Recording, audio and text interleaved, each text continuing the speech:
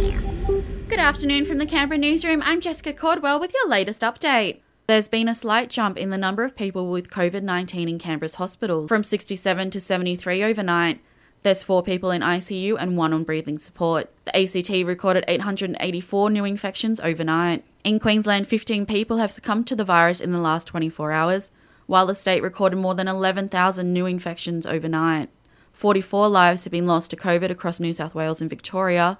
New South Wales has seen a steady decline in case numbers, with 17,000 new infections detected and more than 13,000 in Victoria. The New South Wales Premier is driving home the message of booster shots. At the moment, just 40% of people who are eligible for the 3rd dose in the state have rolled up their sleeves. Dominic Perrottet says boosters provide another shield of protection. From our state experience and national experience, but the global experience is very clear too.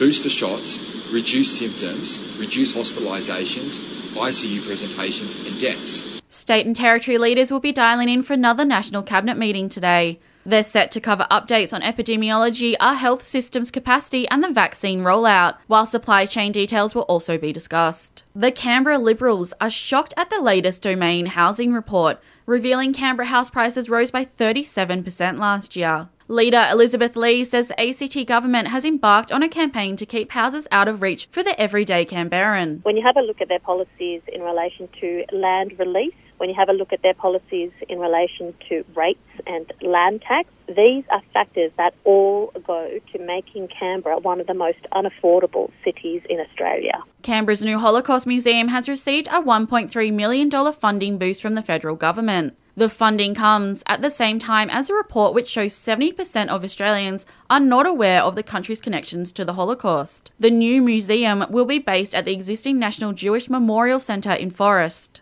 And Andrew O'Keefe has been arrested in Sydney CBD over an alleged incident involving a woman. The ABC reports the former TV host allegedly grabbed a woman by the throat at his Kent Street apartment on Tuesday afternoon and was picked up by detectives today.